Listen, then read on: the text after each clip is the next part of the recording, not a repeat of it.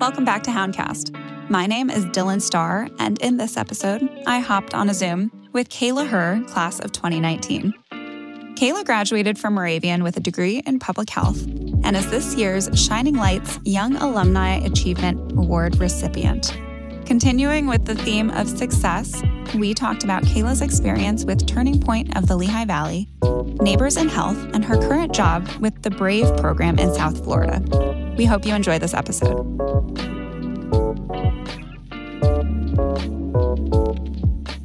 My name is Kayla Herr. I graduated in 2019 and I was studying public health. I was reviewing what you did at Moravian and what you've done since then, and it just seems like you are a very driven person.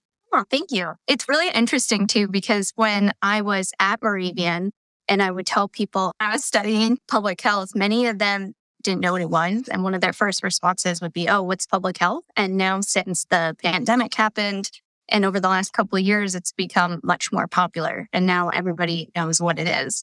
Yeah. So you got into the field like just before everything got insane. Yes, I did. Whoa. So were you in the field like a whole year, or was it just like a few months? About a year, because COVID started more in March of 2020. So I graduated in 2019. I had a couple months under my belt. This season, we are exploring the idea of success. And that can mean a variety of things to different people, but it can also mean a variety of things to one person. You know, we all have different parts of ourselves. So like we have our work person and then we have our home person. And sometimes we even have like our family and our friends person, you know, we're broken up into many different parts. When you graduated, how were you seeing the world? And what did you think about success? Success, it's hard to define. I was thinking, these are the things that I have to do in order to be successful. And I was thinking really big end goals. So first off, after graduating, I just remember thinking I need a job. It's going to happen really quickly. Not at all the case. And I was putting a lot of pressure and stress on myself.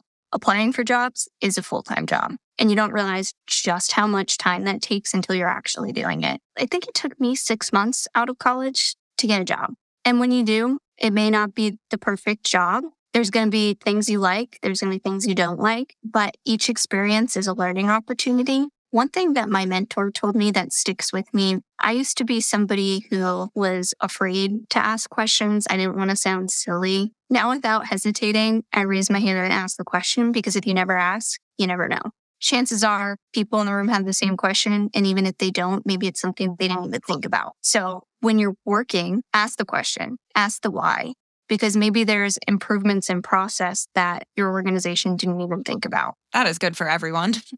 Yeah. It's okay to make mistakes too. You're learning. Even the person who's your supervisor is learning, and you're never done learning your craft. So even though right now I'm manager of operations, I'm still learning from my staff. It's always a learning opportunity. Just remember that throughout the day.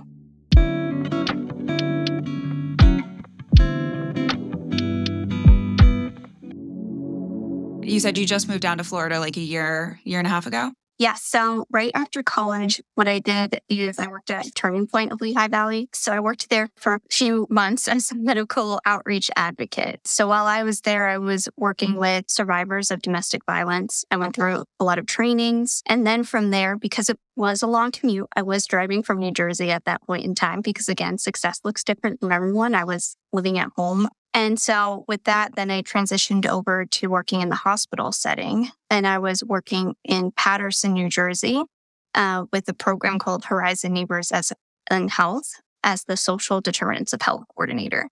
So what I did there is I was managing a team of community health workers. And it's very similar to social work, where we're helping to navigate people's social needs, helping them with rent assistance, getting the doctors that they need, helping them pursue their goals, and determining what's success for them for sustainable support. So I did that for a little bit over a year too. And then I recently moved down to Florida about a year ago.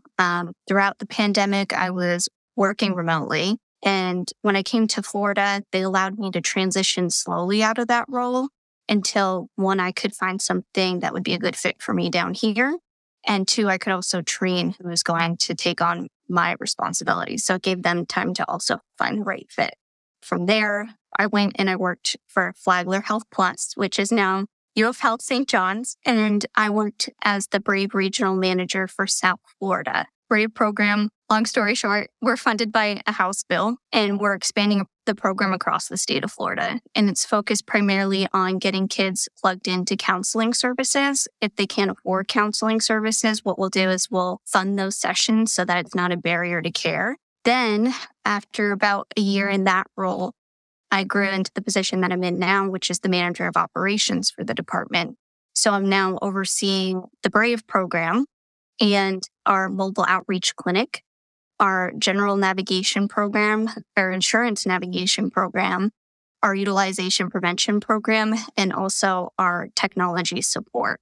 So it's a lot of different things, but a lot of them are aimed at the same goals of improving health outcomes and getting people the resources they need in a sustainable way.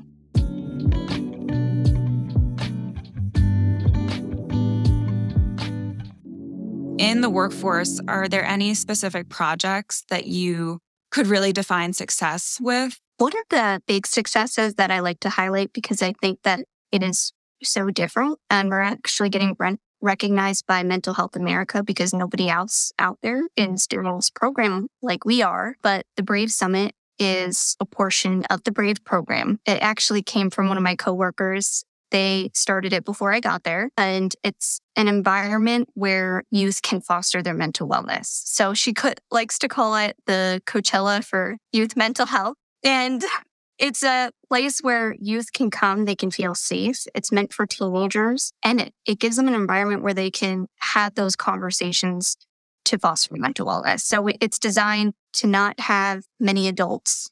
It's enough for safety. We have security.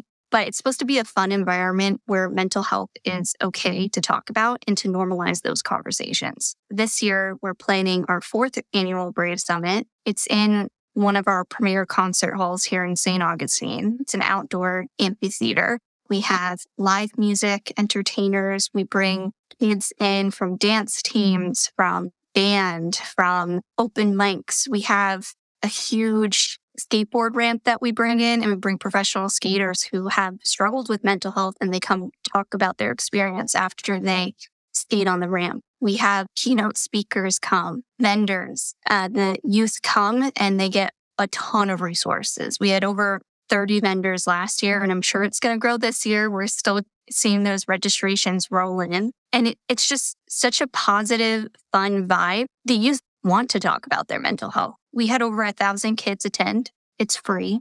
We pay for the school buses to get the kids there to really break down those barriers so that they'll come. We're hoping this year we'll get 2,000. We've been increasing by double each year. And we have some bigger name artists come in. So I never thought I would be wearing an event planner hat where I'm talking to management booking agencies and use mental health vendors and food trucks to throw this giant event for the community. The youth that you bring in, do you advertise at different schools? Yes. So we have a subcommittee that is labeled as outreach. Right now we have them going out into schools. They're going to more the local ones. It's an event that's open to the entire state of Florida. Probably people from Miami aren't going to bus up here just because it's a little bit far, but the local schools, they're all coming. Our Brave program, we work with the school districts. We accept referrals from the school districts of youth that need mental health services. And then we have case managers who call the families. How it works is within 24 to 48 business hours, we're calling that family, completing an intake with them, and taking the stress of navigating the system because, they're not an expert in insurance. They're not an expert in wait lists. These are the things that we know and we keep tabs on so we can get people plugged into services faster. So we're constantly in touch with the school districts for our program, which is free to them, by the way, because it's funded by the state. And they send the youth to the event as well after school. Yeah. I feel like you're getting older when you use the term youth. I know. I feel a bit of an old soul and I'm finding out what's cool and what's not. Apparently, the trucker hats are in again. I was like, oh, let's give away bucket hats. And I got told no. And I'm like, man, that's what was cool when I was in high school. So thanks, guys.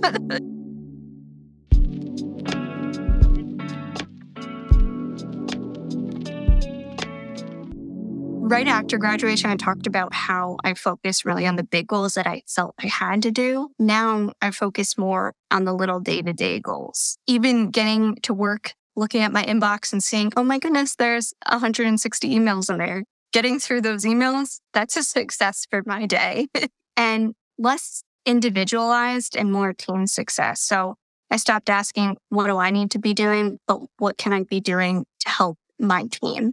Because they're going to, in return, help me, and we're going to be more successful together than I would be trying to get all these tasks done by myself. The big picture is you can't get there until you're handling all the little things. Yeah. And, and it also takes a step back too. And this also mixes with the personal, just because of the nature of my work is social work. And I see a lot of families coming through that they have no idea how they're going to put food on their table. They have no idea how they're going to pay for their rent.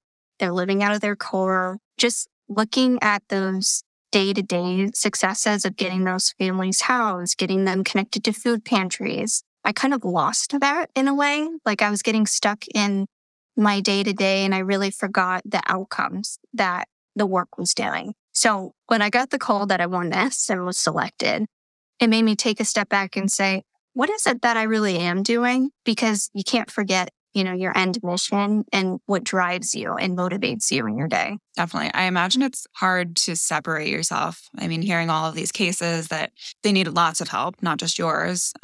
Is it hard to disconnect? It is. And especially, this is something that I did learn early on because I knew that my passion was to help people. I recognized in my internships when I was doing that more one-on-one case management with families, I knew that I wouldn't be able to do that long term. Where I could be more successful was supporting those that could. I'm supporting community health associates right now who are the ones who are doing that one-on-one interaction with the families and helping them achieve their goals to get them plugged into services. I find that's where I'm the most successful and that's what works for me. But it is definitely hard. I know that I'm somebody who will wear my heart on my sleeve.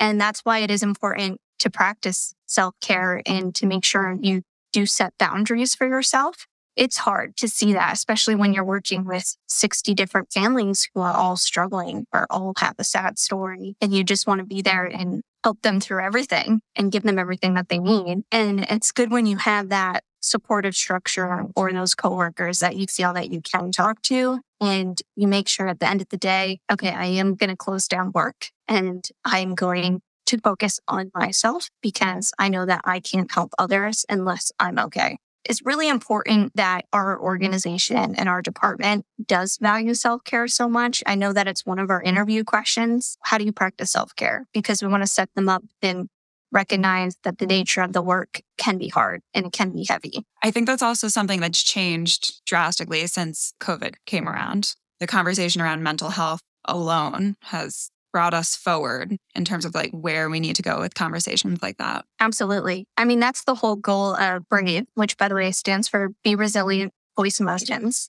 That House bill allows us to really destigmatize mental health and encourage people to have those conversations and get the help that they need. When we get those referrals in for those families to get them plugged into counseling services, not only are we able to get them plugged in quickly, so right now our data, the success is showing that we're getting families plugged in 11 days, which I will say is almost unheard of because usually there could be a 6-month wait list. We're getting them the help quickly, which I think also helps with that because there's sometimes some hesitancy. So if you're saying, okay, we'll get you help, but you need to wait 90 days, they could change their mind and not want to talk about it anymore. So I think it's really amazing that we have this structure in place with BRAVE that we're able to get the kids the services that they need. Yeah, I didn't even think about the timing. Timing equals success. You have to go at the right time and then stick with it.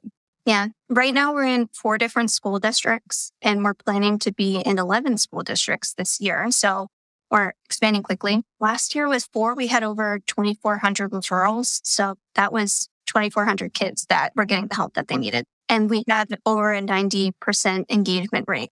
Wow. I feel like this is just a conversation that needs to be out there. You have such an incredible story, and I think such a good perspective on life. I think figuring out who you are, what your values are, then puts you up on the trajectory of where you think you should be going. And even then, it's flipped upside down 10 times. Absolutely. And it's okay for it to change too. Yes. I didn't think I was going to move down to Florida, and I was really scared because I was thinking, oh my gosh, what if I can't find a job? And I was worried that I was going to make a decision that was totally going to put me off on the wrong path. And it turns out it ended up being the best thing for me. And I'm incredibly happy. And yes, sometimes I stay at work late, but that's because I genuinely love what I'm doing. As cliche as that sounds, I get lost in my work and I recognize that what I'm doing is having some sort of outcome. Thanks for listening. We are so grateful that Kayla took time to sit down with us for this episode. We have plenty more in store for you this season, so come back on March 1st for the next episode.